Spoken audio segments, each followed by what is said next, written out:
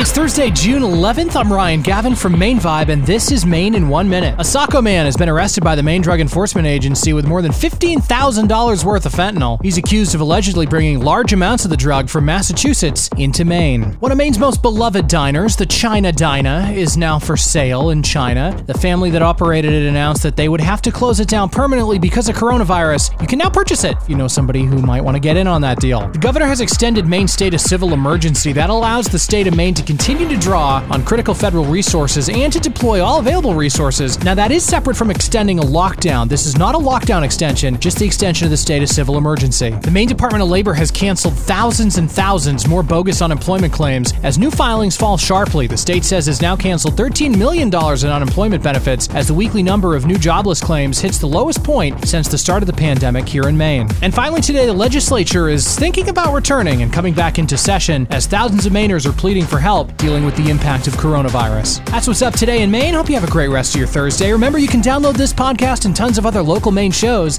at mainvibe.com. I'm Ryan Gavin.